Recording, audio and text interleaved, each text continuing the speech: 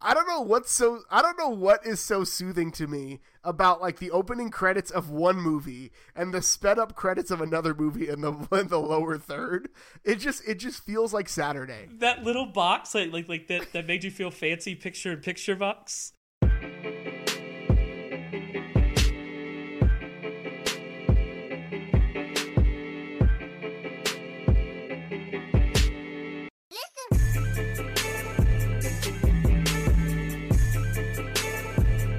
What is up, everybody? Welcome to the Two Woke Nerds podcast. Thank you so much for tuning in again this week. If you like what we do, please leave us a rating or a review on Apple Podcasts. It helps get the show out there. Share this with your friends wherever you found it, whether it was Apple Podcasts, Google Podcast, Stitcher, TuneIn, Spotify, all of the major places where you can find fine podcast content. You can find Raymond and I. You can also connect with us on Twitter at Two Woke Nerds. Shoot us an email, twowokenerdspod@gmail.com.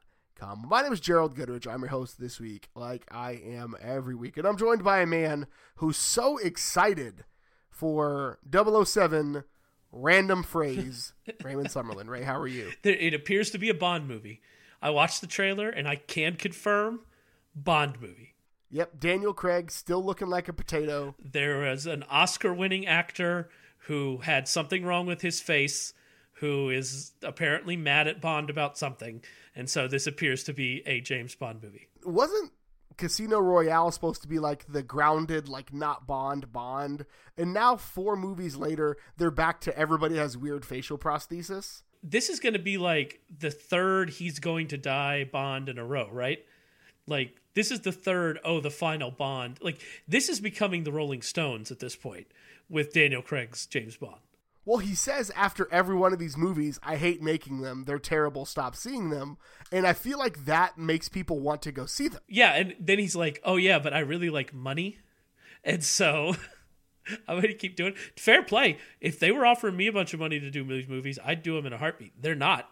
If they were, I'd be there. I've hated things more and got paid less. That's all I'm saying. 100%. Is I've hated things more and got paid 100%. Less. What's funny is this is going to be only the second best movie that he's done with that new Bond girl, Alexis de Arma. Is that her name? I think that's what her name is. I believe so. Because she is in Knives Out, which might be my Don't Sleep. So there you go. Good to hear it. So we're going to talk a little bit. The actual trailer we're going to talk about today is the Black Widow trailer. We got a trailer for the first Marvel female-led solo film. It's also directed by a female, which is great. So we'll talk That's not about true. Black Widow. Did you forget that Captain Marvel happened? I did, just for a brief moment. Because I think I fixed... I know what your problem was. This should have been the first one because it should have been made 6 years ago. Like, that's why... Yes. Maybe that's where the disconnect came in. So you're telling me the fact that they've been talking about this since Captain America the Winter Soldier came out? This was supposed to be the first female-led comic book movie, period. And then Wonder Woman came in and did that and did it well. But we finally got a trailer after, basically like a year of having this thing announced. It'd been in the can for a while, Ray. So we finally got a trailer. A lot of stuff. She's going back to her roots. We got to see Hopper in we're just going to call him Russian Captain America outfit. I almost called him Red Scare is exactly what I was going to call him. So we saw him in his in costume. We saw her reuniting with her sister. We saw some action beats. So Ray, this happens between... This isn't just a prequel to Endgame. This is a prequel to Infinity War. So there's a lot of backtracking we're doing, and it's kind of weird. What are we even doing here? Like, I'm so confused by this movie. So let's get over the fact that they legitimately should have made this movie 6 years ago. And if they had, everything would have made perfect sense. But this character is, spoiler alert, dead. D-E-A-D, dead. So we're not, like, why are we talking about this? And it's not even like an origin story, which could have made some sense. We're just going back like 4 years to like this side thing that she was doing. And it's not even like, it doesn't appear that they're even going to go interesting with it. My hope for this movie was that it was going to be like a spy thriller. And it doesn't even look like that's what they're going to do. They're just going to break out all of the superhero tropes, and they're not going to do they're not going to do like a genre movie. They're just going to make a superhero movie that happens to have Black Widow and Red Scare in it. And I'm so like, why? What is the point of this movie? I don't get it. Yeah, I was hoping for like an espionage thriller in the same way that The Winter Soldier was very much like a Manchurian Candidate 1970s kind of political thriller that was backset. And granted, they have to show all the exciting parts in the trailer, so this could actually be that, and they could have just shown you the big action beats that are going to happen, because the Winter Soldier was that, but it also had these big action beats, and I think Marvel has done a really good job, and obviously Feige he's had his elbows in this, and so they haven't made a bad film since Feige was around. So we got basically three iterations of Black Widow. One is her sister, and then one is her kind of sister. We also got David Harbour as Red Guardian, not Red Scare, but Red Scare is what we're going to call him. Red Scare is his name. So what are your hopes for this movie that, one, should have been made 6 years ago, and two, kind of is going to fill in some backstory for a character whose backstory has been kind of hinted at in hushed whispers and kind of in some innuendo between her and other characters? By the way, the fact that this isn't an origin story means that we're not going to get Hawkeye, and we're not going to get to hear about the incident.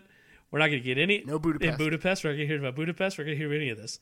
So I don't get it. Like, my hope was that this would be Zero Dark 30, essentially a superhero version of Zero Dark 30, where I don't know who they're killing, but they're killing someone, and it doesn't look like that. Now, like you said, this could be they're showing all the biggest action things, but when you have people in black helmets that you're fighting in midair, like, that suggests to me that you're not making that movie. You're making your run-of-the-mill Teenage Mutant Ninja Turtles movie.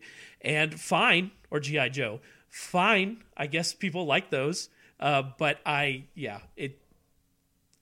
don't get it. That's my point. I don't get it. I don't know what we're doing. And so I think this movie is going to be one that comes, it makes the money it's going to make, because it's a Marvel movie, it's going to make money, and goes away pretty quickly. And I think it's going to be one of those, but we'll see. It could be good. It could not be good, because that's basically literally how everything works. So got a release date May 1st, 2020. It's coming at you. And so here's hoping that it's good, because you know what? And she's not coming back to the main MCU timeline because she's in the Soul Stone. She's been exchanged for the Soul Stone. So she's not coming back unless they do some weird alternate timeline shenanigans like they did with both Gamora and they did with Loki. But I don't know. We will see. And so that brings us to, do we want to do Mandalorian or Watchmen first, Ray? Because we've got to do both. We got to do some. Let's do some Mando to start with. Let's go light. So we'll keep it light with Mandalorian. So it's been 2 weeks since we got some Mandalorian. So we got chapters 3 and chapters 4 of the Mandalorian. Chapter 3, Raymond gave Baby Yoda. No, he didn't. To he didn't. Pershing. He gave him to him. Yeah. He gave him to him. We're both technically right. For a minute. It was at least several hours. It was long enough for him to walk away, go get some armor forged, and then have second thoughts about giving Baby Yoda to the Nazis, to the Imperials. Can we talk about that armor? Not a sneak-in kind of armor. You're not sneaking around in the glistening Beskar. Like, if you're in a desert, like, you're just basically a homing flare the entire time that you're walking down through Tatooine. So, like, I don't really know how functional this maybe get like some paint on there. Maybe get like that thing that they line truck beds with. Maybe get some of that on there. Just take some of that gleam. The Rhino liner. Spray it on there, baby. Maybe get some of that gleam off there. I don't know how functional that armor really is. It's not very functional at all, but it's worthwhile armor. And so he gives them the child as the official name. Baby Yoda is not the official name, but Baby Yoda's the name. Yes. Baby Yoda's the name. So he gives him Baby Yoda, has second thoughts, goes, and this had some of the best action of, I would say, the 4 episodes we've seen. At least so he goes in, the sneaking that he does in the Imperial outfit is great. The 1-on-6 that he does as he runs into the rest of the Bounty Hunters Guild that complicate things. He's trying to get to a ship. And then we see the Mandalorians that are homed and housed on that planet, as he's outnumbered and in a corner, come in and back him up. And this is the way, Ray. This is the way. So they come in, they back him up. And I think the best thing we got out of that is the heavy artillery Mandalorian, or Ham, as we call that big guy. I also liked the him flying away with the guy with the jetpack saying, "Oh, I need to get one of those." That was fun. It's fun kind of inside joke there. Yeah, I thought it was good action. I like that there was like a story that they were telling, and he was still moving through it. Unlike episode 4, which episode 4 was very like mission of the week, which is kind of what the show has become more of. It kind of is. And so I know that there's that through line with Baby Yoda, but I don't know. I wasn't really in for mission of the week. It's fine if they want to do Seven Samurais the entire time, or like that's exactly what this whole episode was. But yeah, I thought it was pretty good. I thought the action was pretty good. You had to suspend some disbelief whenever Pillboy is there. Thank you. I'm glad somebody else was like, that's Pillboy for sure. As soon as he came on the thing, I said, Pillboy! Like, there was no way that anything else was being said. That's Pillboy. 100%. And that poor actor will forever be Pillboy. So I'm sorry, whoever you are, but you are now Pillboy. But I'm supposed to believe that Pillboy learned how to fight with like a sharpened stick in like 3 weeks. Like montage. They literally montaged, Gerald. They montaged. So this was the most Star Wars TV Clone Wars-y. So if you watch the Clone Wars, it's very much, and both Clone Wars and now The Mandalorian have done a Seven Samurai episode. I'm not all the way through Rebels, but I'm sure because Filoni is involved, it will be very much, there'll be a Seven Samurai episode. This one was okay. I wasn't huge on it. I'm excited. Episode 5 is going to hit on Friday, and that one is the first one that was not written by Jon Favreau. This one's written by Dave Filoni, who is written and directed by Dave Filoni, who was kind of George's like heir apparent. Like George was mentoring him to kind of take over and run Star Wars, and Filoni has done the best animated Star Wars and best serialized Star Wars. So I'm excited for episode 5 or chapter 5. But here is hoping that they've only got 4 episodes left, so I don't necessarily know where they're going to go from here. Yeah, it doesn't seem like there's much narrative drive. Like, he's just hanging out with Baby Yoda. Like, Baby Yoda still got, 50 years now until... Like, how long... At least. Yeah, like, how long is it going to take for him not to be Baby Yoda anymore? It's like, what's the end game here? Where are we going? I don't understand. But it's fun. We'll see. It's fun. I'm having fun with it. I need them to come out with more original content because I can only watch so much Goof Troop. And it is, I will tell you, that Baby Yoda is internet gold. Like, absolute internet gold. And they, like, whoever designed that puppet deserves all of the money because that's the cutest thing I've ever seen on camera. And, like, they have it do the cutest things. It sipping the broth is hilarious. It flicking the switches, but not just flicking the switches, staring at Mando, reaching behind it and flicking the switch that he told it not to flick, like a cat. That is the funniest thing that I've ever, like, Baby Yoda is perfect.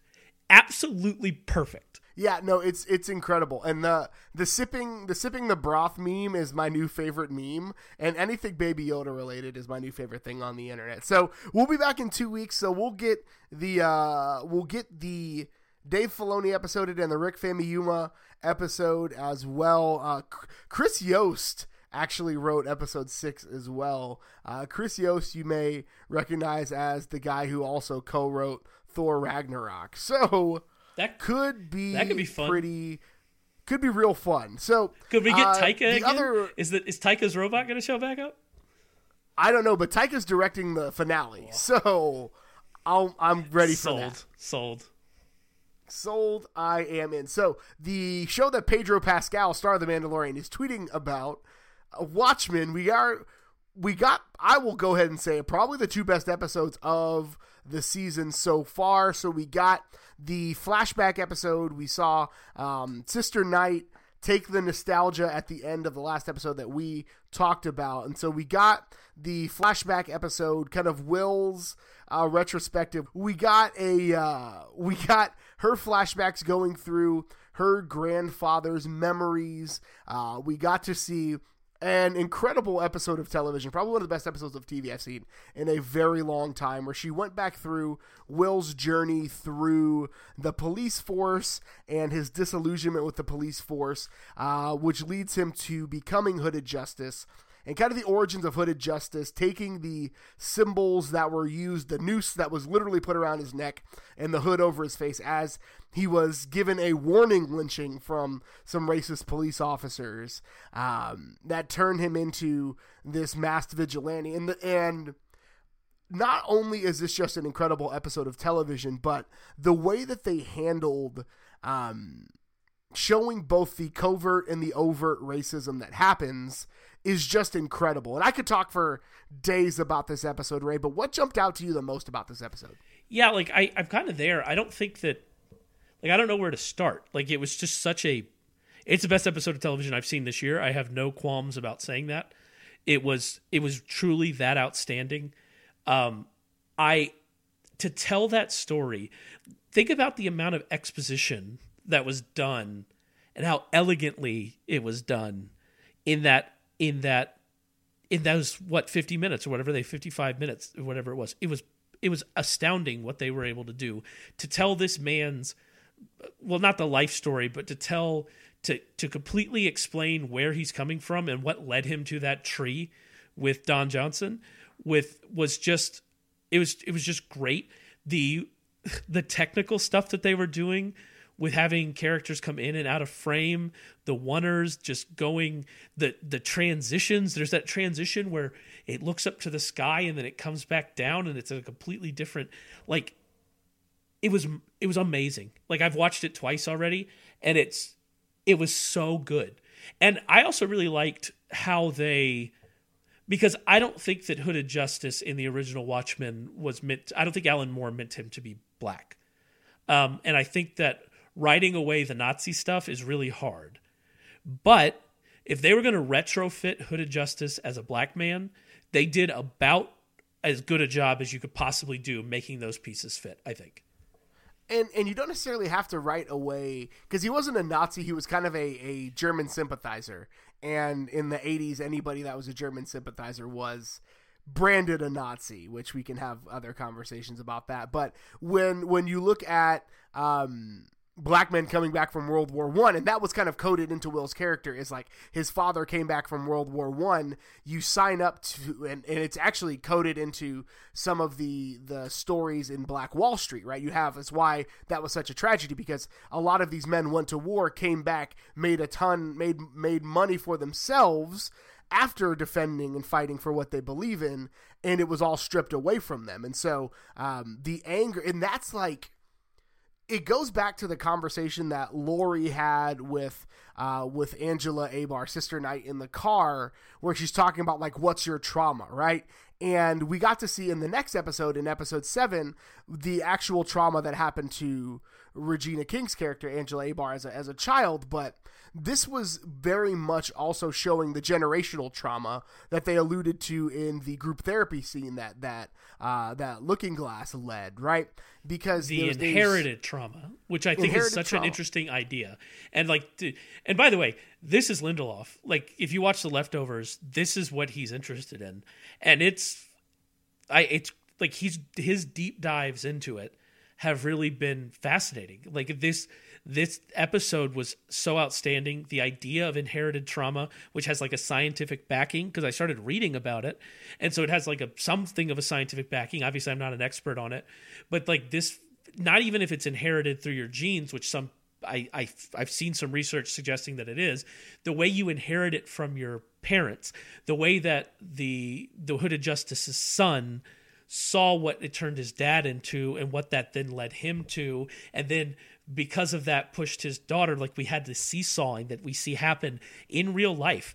Like, if you grew up, especially if you grew up in a poor place, you see the seesawing that happens where kids go so far away from their parents but then still end up in the same place. And it's such I don't know, it's it's such a good look at it. And to be able to tell that entire story, I can't, it's a feat. It was an absolute feat.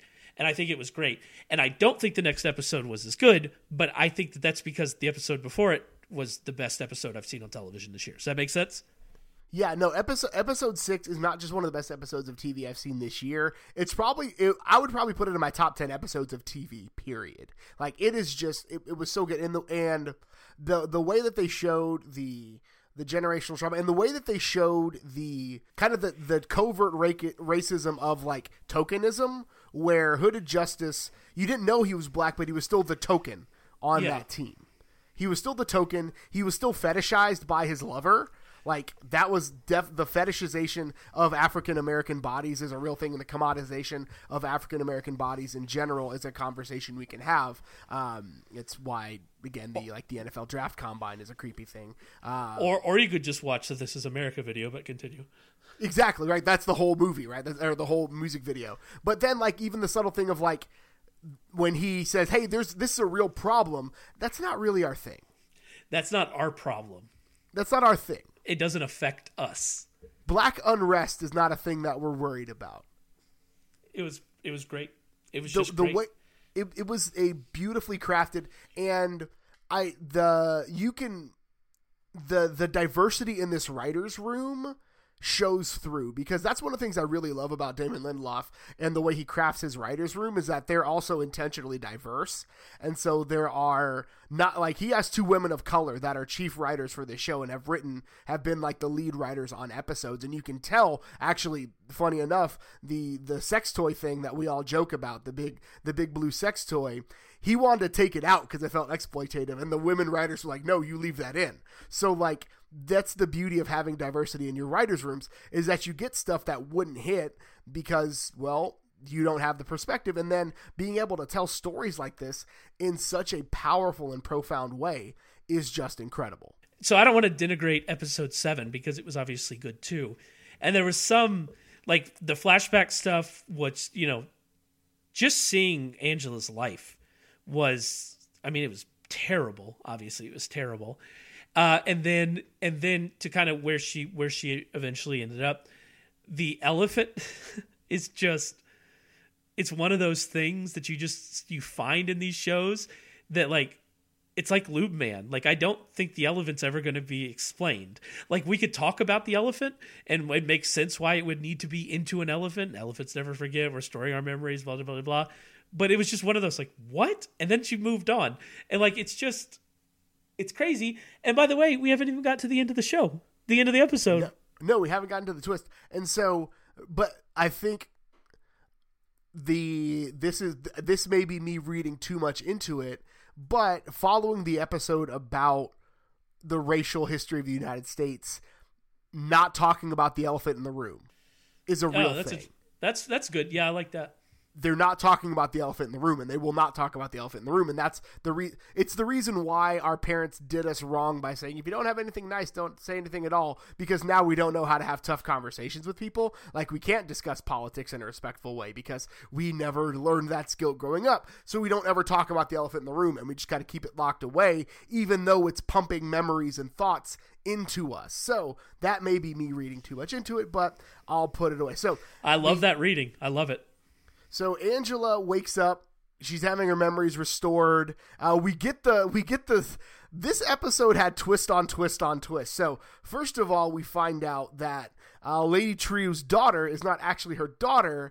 She is her mother. She's a clone of her mother who is being restored, having her memories restored through nostalgia, because that's how one of the ways Lady Trieu made her money was through selling nostalgia, which is just another incredible statement on where we are as a society, because people are selling nostalgia to you today. That's why 10 million people signed up for Disney Plus, because we bought nostalgia. And I also like that she made all of her money as a legal drug dealer. Like, yes. I really enjoy that part of it. Like, that's a fun little dig, just a little thing we're throwing in there about the state of our country. But anyway, yeah. Angela kind of tries to figure out what's going on. Cal is trying to make his way to her as well. We get the weirdest, I would say, so far. They've all been weird. Ozymandias aside, the trial of Ozymandias, all of the jurors are lake babies. They're lake baby clones. We still don't know who the groundskeeper is or the gameskeeper is, but he's presiding over the proceedings. Adrian Veidt offers nothing but flatulence in his defense, which is another interesting statement about maybe political discourse in this country. And he's found guilty of violating the only law, which is you don't leave. He's found guilty by pigs. You left out the by pigs part. Yes. What is happening? I don't know.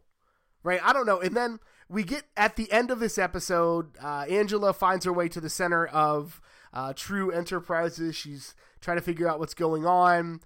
We find out, I don't know how I missed this, but we got the reveal of Keen's big plan with the 7th Cavalry through one of the greatest and funniest exposition dumps ever, where Laurie is like, so this is what you're doing, and then Judd's wife is like, yep, oh, I wasn't supposed to confirm that, but we didn't just stop at President, so they're trying to turn Keen into Dr. Manhattan. The right before that too, she had another great one where Petey / Lube Man, because that's definitely who Lube Man is. 100%. So Petey is talking to her and telling her, hey, you know how you told me to do this? And she says back to him, yeah, you mean verbatim what I just told you? Like just calling out the expository dialogue. And then she does it again when she's in the chair talking to Keen. She's like, please stop. Don't tell me your plan. This is ridiculous. This is so silly. Like it's perfect. Like it's so great. Well, and then, like, who has a trap door? We were all asking that. who has a trap door? The fact that she had to hit all the buttons because she couldn't remember the button that made it go. I was dying. I was rolling. So good. Anyway, so Ray, I guess the question is, so the big twist, spoiler alert for the big twist, is that Cal is Dr. Manhattan and Angela wakes him up by beating him to death with a hammer and taking I'm assuming something that was inhibiting his abilities as Dr. Manhattan out of his forehead. A tachyon blocker, probably, of some kind? Yeah, I'm assuming. That was a thing in the comics. Yeah. So, I don't know what's going on, Ray, but after every episode, my initial text to you is, I don't know what's going on, but I'm having the best time of my life. And, like, what I really like about this Cal reveal is that it's not out of the blue. I guess I get out of the blue. Hey, I didn't mean that, but I'll leave it. But so I suppose if you aren't involved in Reddit or anything, that it might have been really shocking to you. But like there have been people predicting this on Reddit since like episode 2, and their reasoning has been very interesting about how they did it from what we see around Cal, the blues that we're always seeing around Cal, from Laurie being oddly attracted to him, like really drawn to Cal. Cal is beautiful, though. It's not odd that someone is attracted to Yahya Abdul-Mateen. That guy, fair. I could be real. That guy's a handsome fella. No, he's very attractive.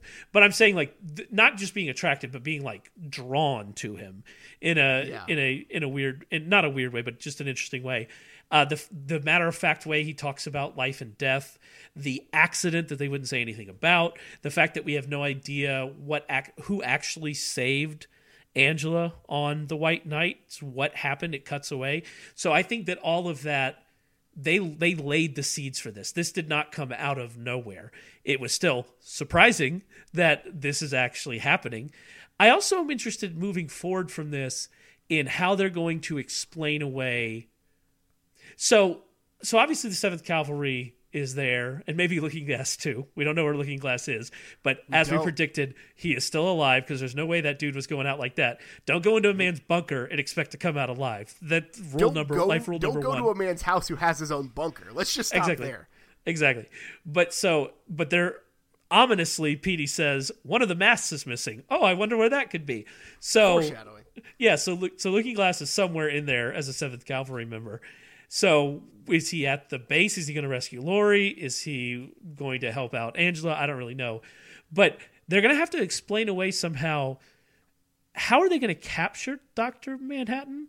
Because if he's Dr. Manhattan, can't he just snap his fingers and turn them all into dust? So, like, how are we going to make this fight that's going to happen? That's going to be interesting to watch. I trust him to do it, but it'll be interesting to watch. And I'm interested. So the thing about this plan is, like, they're probably going to try to do the same thing Veidt did to contain Dr. Manhattan, but they don't know that it didn't work because Rorschach's journal went out before that happened. So, like, they don't know that messing with his fields and his magnetic fields doesn't work. And so I'm curious to see how that plays out. And there's a line in the trailer where, and this is probably a pre-spoiler but they wouldn't put it in the trailer if it was a spoiler, where Manhattan and Angela are talking, and he says, "I've already told you can't save me, yet you're going to try anyways." And that's juxtaposed with a shot of her being shot at by several members of the 7th Cavalry. So it's going to be probably one of the more action-heavy episodes of the season, and I'm really excited to see it because, again, they haven't wronged me yet, and so I'm really excited to see what's happening, and I still don't know what's going on. I'm going to be interested to see where this goes. And I also like the ominous Lady True saying, "Oh, I expect my dad to be here soon," which is fun because there are 2 dad possibilities that are very interesting to me. The first is the comedian, which I liked a lot more a couple weeks ago than I do now. And the second one is Ozymandias, which is kind of the leader in the clubhouse now. And so we might be getting a convergence of those stories very soon here. I'm 99% sure that's what fell to Earth in the field that she bought. Like, I'm convinced. And that statue is him in, like, carbonite, right? Yeah, I think they on Europa they froze him in whatever and shot him off the planet, and he landed on Earth. That's where I'm at, because that's where those timelines. Maybe they don't converge. Whatever, we'll find out in 3 weeks, and then we'll be back with you. But that brings us to your favorite segment, my favorite segment, your grandmother's favorite segment. Don't sleep on it. So, Ray, what can the good folks not sleep on this week? Well, I mentioned at the top, Knives Out. I went and saw an advanced screening of Knives Out, and it's great. It's just fantastic. It's just good fun. It kind of takes the whodunit and turns it a little bit. So there's a bit of a twist on the normal whodunit, but it has all of those aspects in there. It has some class warfare aspects to it, which are interesting as well, which I quite enjoyed. Some of the characters are really fun. And it's just a fun movie. It's just a really, really fun movie. I absolutely adored Knives Out, and I would recommend it highly to anybody. It's on my list. Again, trying to find Nights Out with a toddler are always tough, but it's one of those that I want to make some time to see. So I'm glad that you validated my choice to do so. So my don't sleep on it this week is I actually also mentioned it in passing is the show Goof Troop. And I'll be really honest with you, the show doesn't hold up, but I still love it. And I don't know what else to say about it. Like, it's completely me just cashing in on my nostalgia. And there is, and this is maybe an experience that this is not an experience that everybody can appreciate, but my son loves music. And so he loves the theme song to Goof Troop. And so he and I will just sit, and even if the show isn't good, the experience of watching something like that with someone you love, like one of my favorite people on the planet, one of my 2 favorite people that exist, is just a cool experience. And so getting to share that with him has been really, really cool. And just getting to relive like part of my childhood. It's the reason why I'll forever pay the $7 a month for Disney Plus, and why Ray will have a login for it as long as I continue to pay. I've been watching Boy Meets World, and the first season of Boy Meets World is weird because they don't have the theme song yet, and they haven't figured out the show yet. And so Topanga's not a big part of it, and it's been pretty weird. Yeah, my wife started watching it, and I didn't necessarily know what to do with it. Like, but it's one of those where you can't skip those episodes, though. Like, you really can't. You can't blow past them because there's stuff that happens, but you kind of have to push through it. So Topanga shows up like halfway through, and then there's like a diving episode where they go diving, and like Topanga's like in a bathing suit, and she walks out, and like some people in the crowd whistle, and Topanga's like 11, and it was 12. Yeah, it was the weirdest, like it was the creepiest thing I've ever Like that is creepier than the people whistling at Christina Applegate on Married with Children. Both are creepy. Topanga is 11. Like, what has happened? The 90s were so weird. Like, how was that allowed to happen? The 90s were a messed up time. The 90s were a real messed up time. I don't know what else to say about that other than another thing that does hold up is Toy Story 2 is incredible. And I watched that this weekend with my son. So nobody slept on Toy Story 2, but go back and watch it. It's probably the best of the 4 movies. And that's all I have to say about that. That's all we've got for you this week. Ray, where can good folks find you on the internet? I'm on Twitter at RM Summerlin. You can follow me on Twitter. I am at GHGoodrich. Follow the show on Twitter at No Context Baby Yoda. No, I'm just joking. At 2 Woke Nerds. Shoot us an email, 2wokenerds@gmail.com. Thank you so much for tuning in again. We'll be back in 2 weeks. And until then, stay woke.